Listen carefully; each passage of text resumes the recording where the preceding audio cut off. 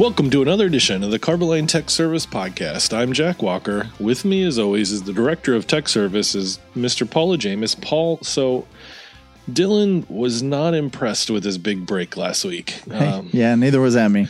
The story that I got from his mother is that they were playing it in the car, and immediately upon hearing his own voice, he earmuffed himself and tried to pretend like it wasn't happening. Emmy tried turning down the radio and putting the windows down so that she couldn't hear the actual words as they were going. I thought they did great. I don't understand. I guess such is life of being a middle schooler where everything is embarrassing, and especially their fathers. That's right. I threatened her that I was going to play it in her car when we had her friends in the car with us too. Oh, I told him I was going to email the whole school. Brentwood Middle School, all. I wasn't quite that evil yet with her, but I'll reserve that one for future use. I mean, I've just decided as a father, if I'm going to be uncool, I'm going to own it. Yeah. We're going to wrap up our tank lining series today, but before we do that, how do they get a hold of us, Paul? They can get us at technicalservice@carboline.com. You can also get us on Twitter. Jack's at Jack_CTSP. I'm at Paul_CTSP.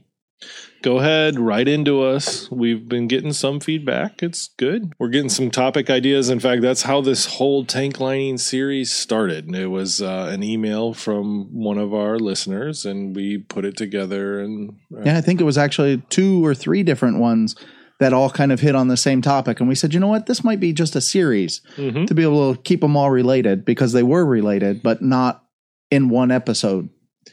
So we kind of want to, since we went over a lot of information in the last 3 episodes, we kind of just want to come back to it and wrap it up and talk about all the different things, just kind of hit the highlights from each of our different episodes here on tank lining. The first thing we want to talk about today is the information required before we make a coating recommendation, a lining recommendation. And the things that we all talked about before is we want to know the commodity, whether that's the SDS or you know exactly the concentration of your chemical, if it's got any particulate matter in there. We would like to know, is this a new or an existing tank? What's our substrate going to be like? Are we going to have to worry about decontamination to start with?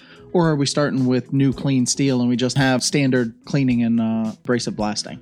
One of the things that people always need to know about is the temperature of said storage commodity. What temperature are you storing that commodity at? And that's very important because molecules are more active when they're hotter, so they cause more corrosion. Yeah, the corrosion rate dramatically accelerates as the temperature goes up.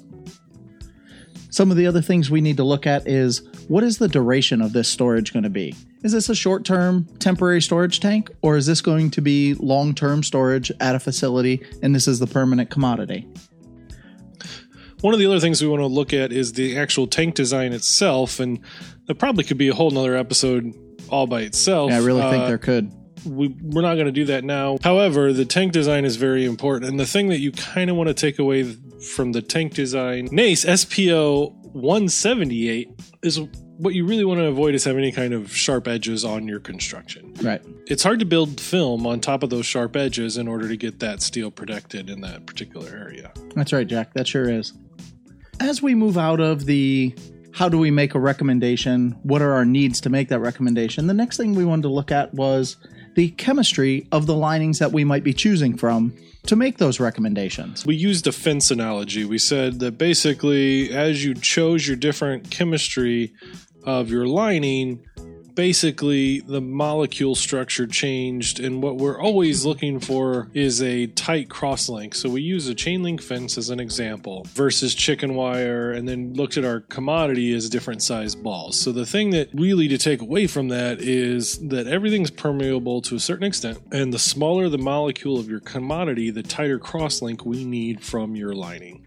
That's right. Most people don't really want to think about it that way, but water is incredibly hard because it is a very small molecule. We're looking at, 2 atoms of hydrogen and 1 of oxygen.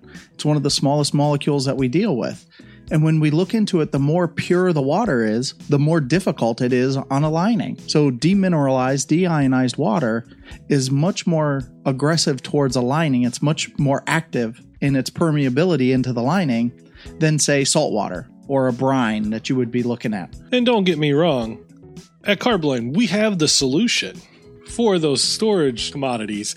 But it is, talking about it generically, there are some different challenges that you have with those molecule sizes. So that is why when somebody comes in and talks about, hey, we're going to have a water tank, whether it be a fire water tank or a brine, whatever that water solution might be, some of the first ones that we really look at the phenalkylamines. They're fantastic in water. They've got a nice tight cross-link. They dry very fast. They cure for service very quickly.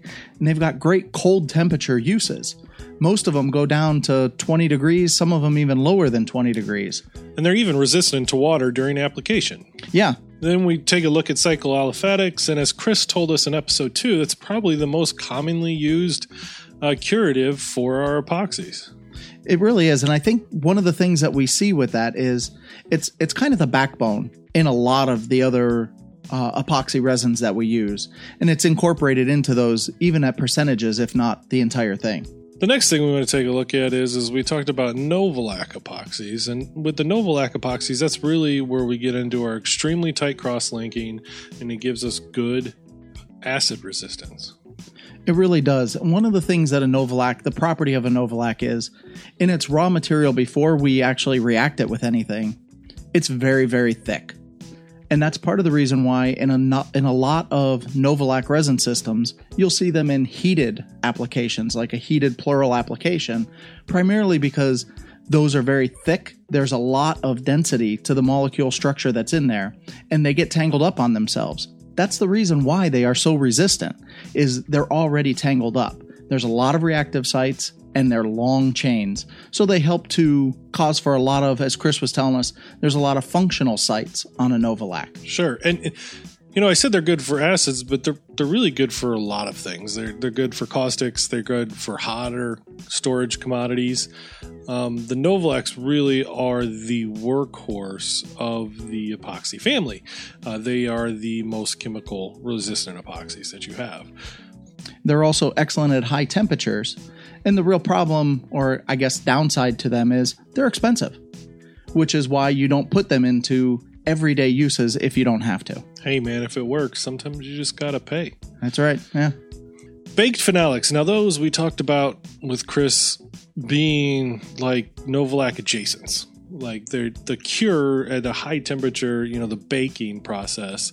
And I guess we can get into that a little bit. A lot of these products you apply, some of them are single components even, some are plural components. And then after you apply them, you have to put them through a forced cure. They have to be baked at a certain temperature. I usually like to think of, especially with the single components, heat is the second component. It's really what is needed to overcome that obstacle of what causes this to dry or to cure. Exactly. And because of this tight cross-linking that they get through the baked curing process, the forced heat curing process, they are really resistant to acids. The other thing we have to think about when we're talking about acid resistance is vinyl esters. When we look at vinyl esters, the benefit that they have over a baked phenolic is they don't require heat to achieve their cure. They do have a lot of downsides that they bring to a job site. They're stinky. They put off a lot of solvent. They have short pot lives. They have very aggressive reactions that they'll go through if you leave them sitting in a pot. So there's a lot of things that make them unfriendly for the workplace, but they have fantastic acid resistance. And usually they have excellent abrasion resistance as well. Sometimes it's from the resin itself. Sometimes it's from the additives that are put in it. But on a whole, they really do well in acidic and abrasive conditions. That's one thing I kind of want to differentiate here too between like vinyl esters and Novolacs, specifically when it comes to sulfuric acid. We talked about briefly how sulfuric acid is kind of backwards from everything else that you think of in your life. When you talk about high percentages of sulfuric acid, it's actually less corrosive than the low percentages of sulfuric acid.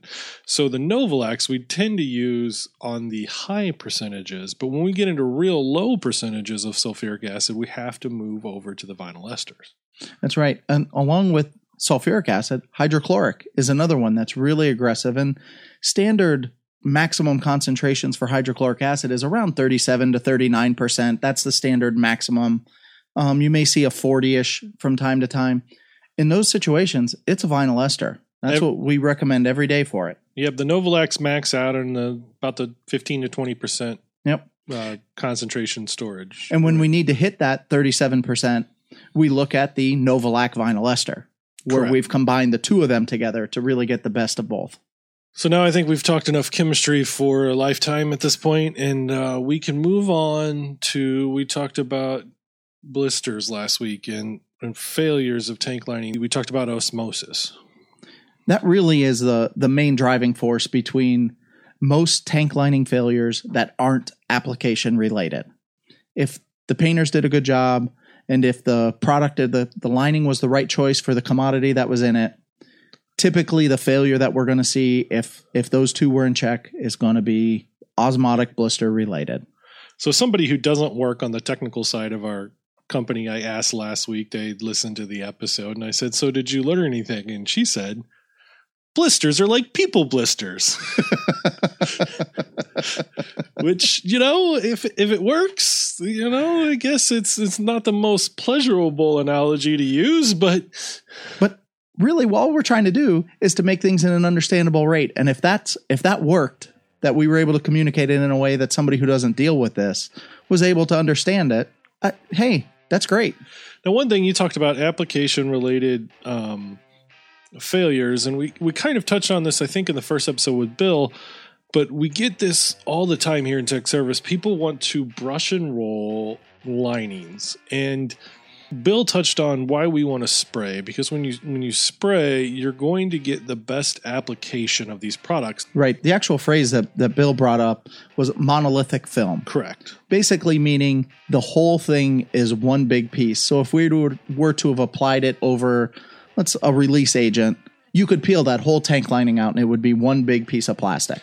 The important thing to think about when we spray, that we didn't really touch on before, when we spray a lining, you apply the entire recommended thickness typically in 1 or 2 coats. When you roll, a lot of times you're working the material so that you have a good looking coating and you end up significantly thinner than where you need to be at. If you roll and in one coat you put on the thickness that's required, whether it's a thin film or thick film epoxy, you're going to have holidays or breaks in the film. You really do. Not to mention, it looks bad. Sure. I know we've done some samples where we tried to really roll out 25 or 30 mils, and it was on a flat surface, so we didn't have to worry about it sagging or running down. And it looks terrible. Well, one of the things to think about is, while there is some variation for the acceptable recommended thickness of the coatings, when you roll a coating, you're going to be all over the place with your thickness, and this could have an effect on the performance. So a lot of the times when you roll, if to reduce variations, you're back rolling and you're putting on a thin coat. So now instead of 1 or 2 coats for your liner, you're looking at possibly 5 to 7 coats. Right. And that's for a relatively thin coating. There's a lot of times, you'll see coating recommendations that are 40, 50, 60 mils.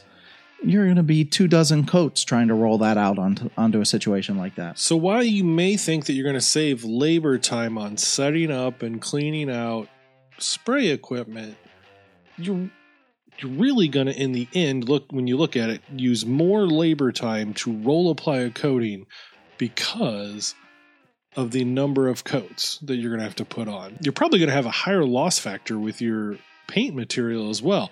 Now, hey, we work for a paint company. That's right. We'll make more. We'll make more. You will keep selling it to you. That's okay. But really, you want to maximize your own profit when you're putting in this lining system. And spraying really does do that for you. Not to mention, you're going to have more time spent on doing repairs. If this is a tank lining, they're most likely going to do holiday detection. And when you go through, if you've got pinholes, those are going to ring out when you do a holiday detection. And you're going to have to do repairs. So you're going to spend more time finishing the tank. And I want to go a little bit step further on that. There should be no probably when you're doing a lining and you're installing it into chemical immersion service. You should 100% holiday test. And I think that's going to be an episode for us coming up real soon, just because we're talking about it and we can just talk about holiday testing. You'll see it more often in the lining, but you can use it for any type of coating. You really can. And one of the phrases that we use a lot here in tech service, we say pinhole free, holiday free. That really is what we're talking about. I want you to spray it on. I want you to do a holiday detection and test it, do all those repairs. So we end up with a monolithic film that's pinhole and holiday free. Every time I hear holiday, I think about going on vacation. That would be nice. That's how I used to think about it. So anyway, I think we kind of quickly wrapped up all of the things that we've talked about over the previous 3 episodes. This episode, if you just listen to this episode, it'll be like reading the Cliff Notes version of a book. You may be able to get through your test or your book report, but you're really shortchanging yourself.